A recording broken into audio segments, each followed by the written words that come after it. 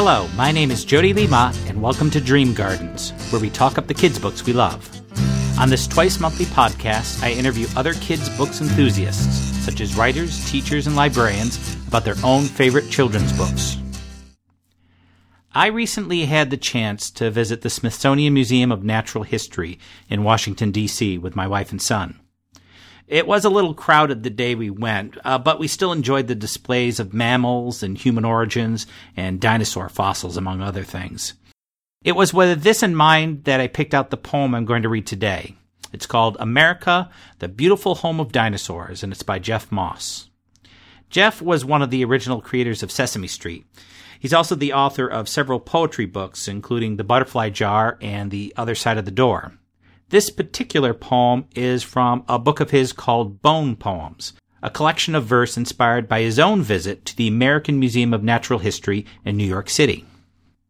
America, the Beautiful Home of Dinosaurs, by Jeff Moss. In the time we call Cretaceous, skies were beautiful and spacious, but there were no deer or antelope at play. Yet triceratops were roaming through the hills of old Wyoming. There were dinosaurs throughout the USA. Great Tyrannosaurus rexus lived deep in the heart of Texas, though the folks from Texas sure are glad they're gone. Stegosaurs roamed Colorado. Eat those plants was once their motto. And in South Dakota lived Iguanodon.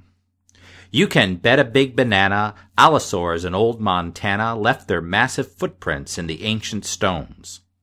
Scatellosaurus itty-bitty made her home near Salt Lake City, out in Utah where they found her little bones. Dinos lived in North Dakota, Massachusetts, Minnesota. Old New Jersey was the home of Hadrosaur. And it's really quite amazing when you think of dinos grazing on your lawn 200 million years before. So let's cheer them in a chorus. Every dinosaur or saurus, their American is home-baked apple pies. And our last historic fact'll be a large pterodactyl, making circles in our beautiful, spacious skies.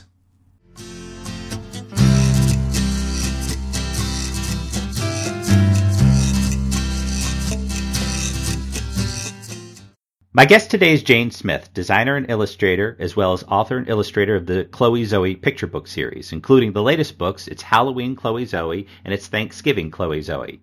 You can find Jane's website at superjane.com. Thank you for joining me today, Jane. Thank you so much for having me, Jody. I'm excited to be here.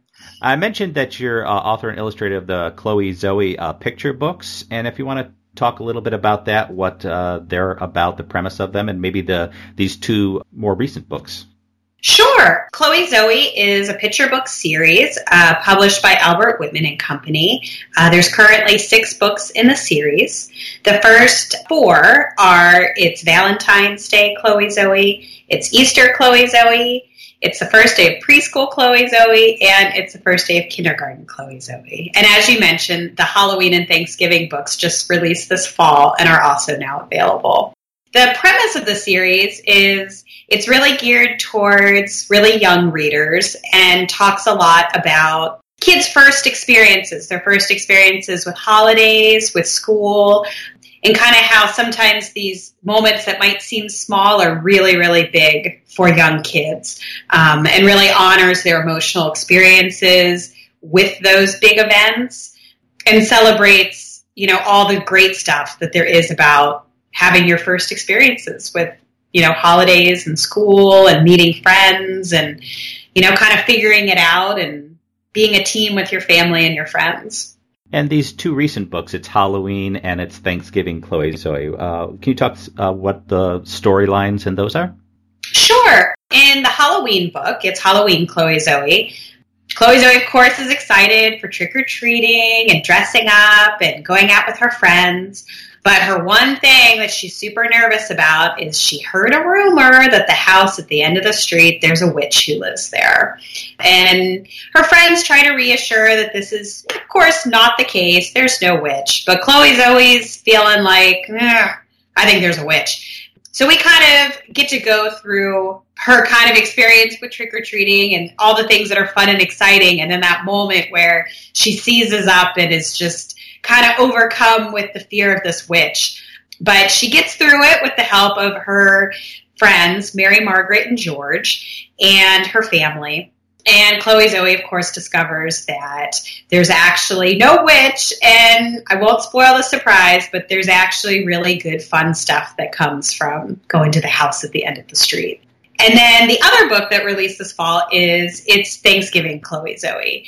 And this book, Chloe Zoe is very excited to have her grandma come visit, who is Grammy Ella. And Grammy Ella and Chloe Zoe team up to make the pumpkin pie for Thanksgiving, which in her family is everybody's favorite. And it does not go according to plan. And her story is actually inspired by my own experiences with my nephew when he was very, very small. He really wanted to decorate the pumpkin pie with rainbow sprinkles. And my sister let him do it, and they got melty and gross, and the pie tasted super weird with all that melty, gross sprinkles, and it was a lot of fun. And so, kind of like my own family, Chloe Zoe discovers that, the pie might not have turned out quite right, but Thanksgiving is about a lot more than that.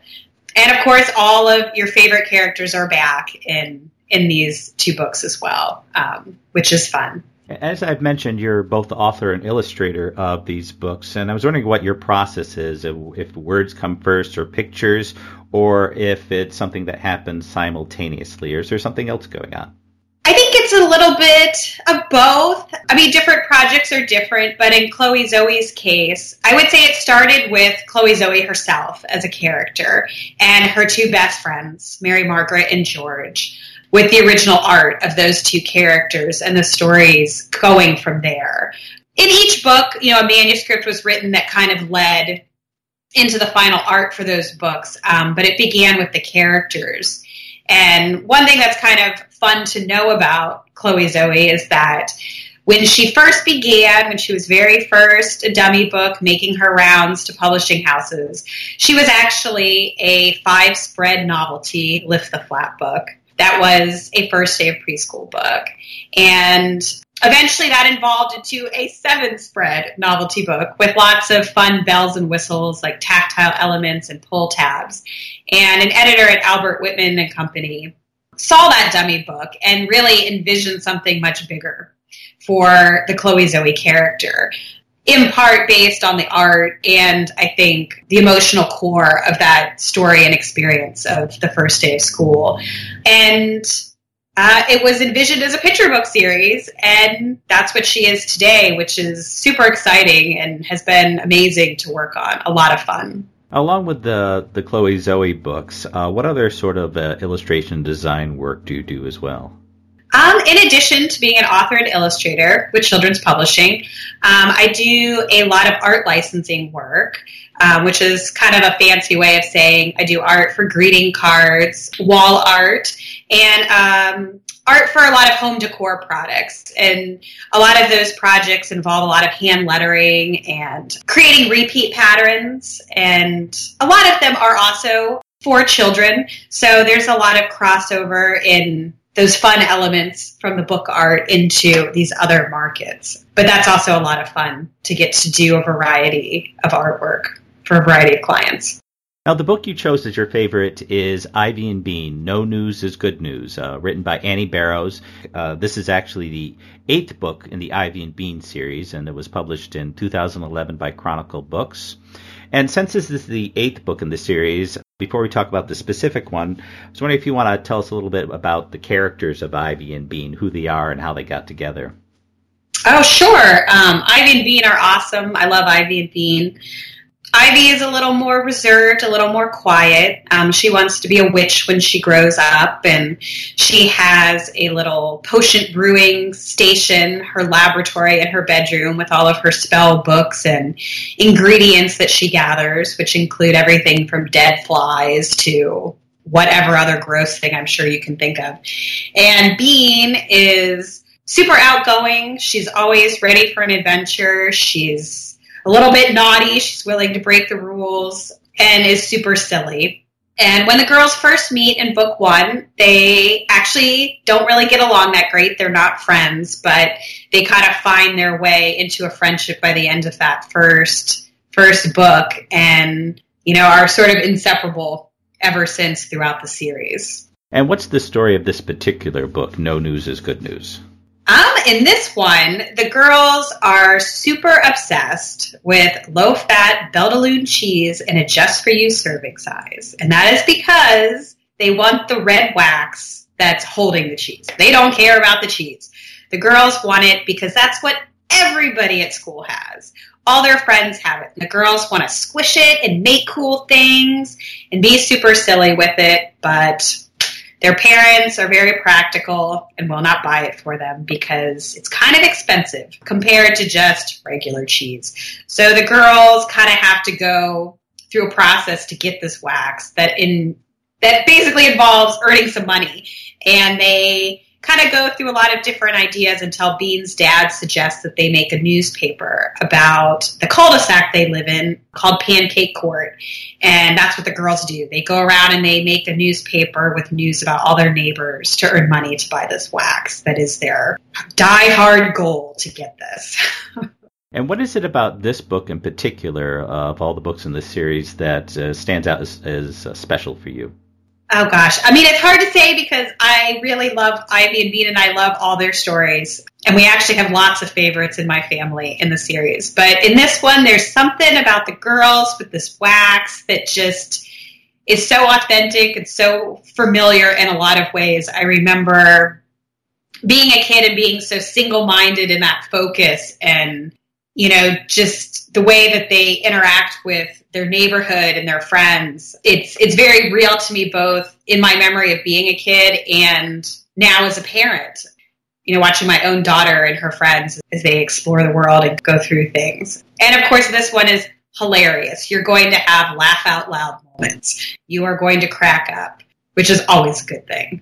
The red wax that covers this cheese, everyone seems to have it or want to have. Reminds me a lot of trends that I've seen with my own son throughout the years. Silly bands, slap bracelets, things that just suddenly everybody has them or wants them, and then they disappear just as quickly. And I'd wonder if you felt that connection as well.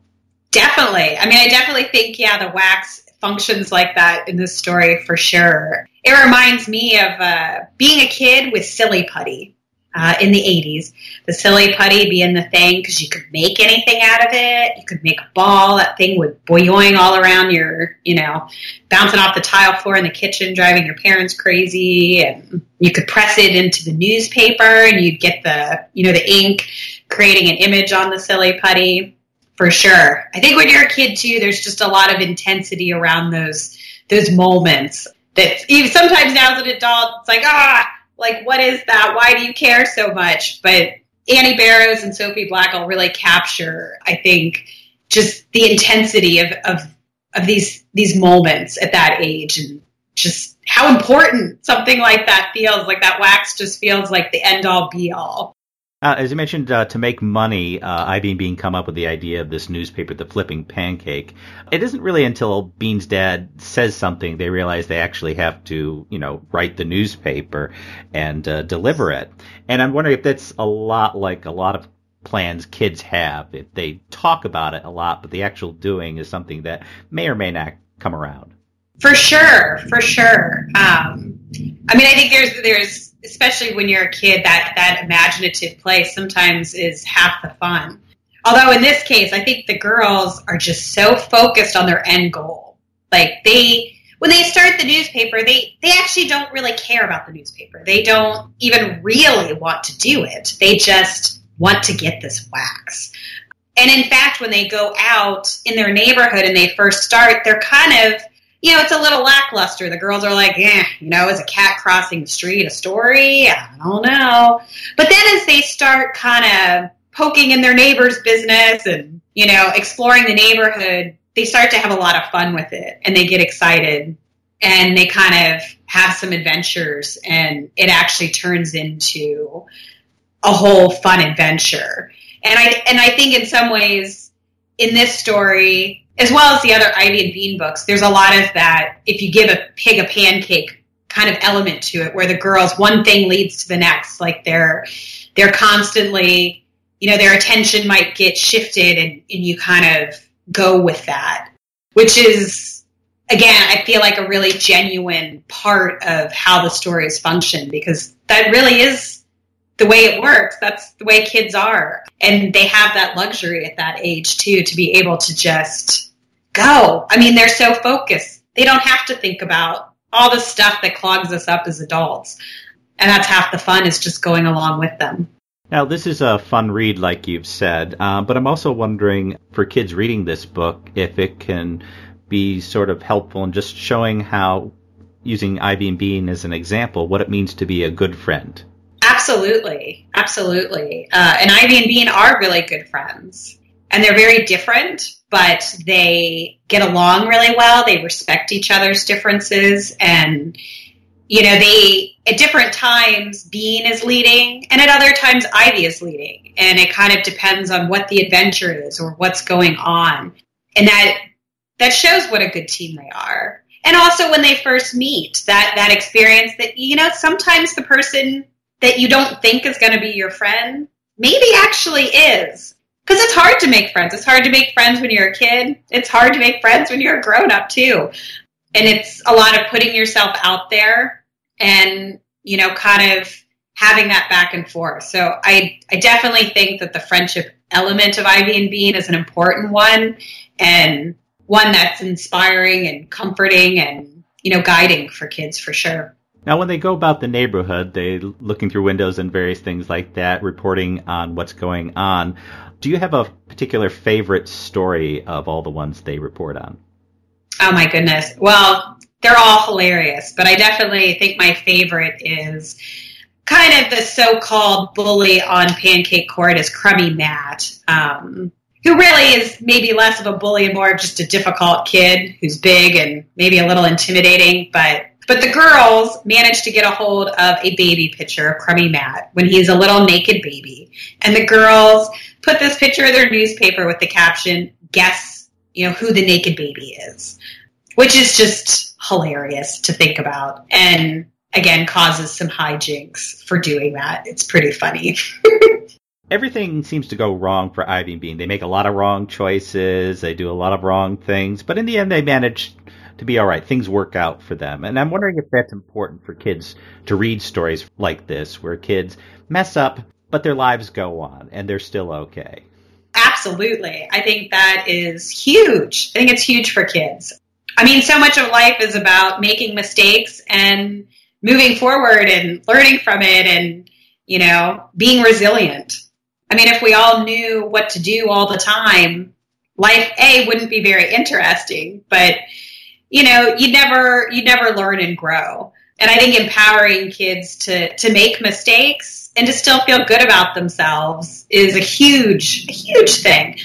I mean, I know for myself growing up, I mean, I grew up in a house where, you know, mistakes got pointed out a lot. And I think it's a very important skill to be able to be resilient in the face of that and to just be like, yeah, making mistakes is part of the program. And actually, it's going to make everything better in the long run to try and to fall on your face and to get back up. Is there a particular passage from the book that you'd like to share?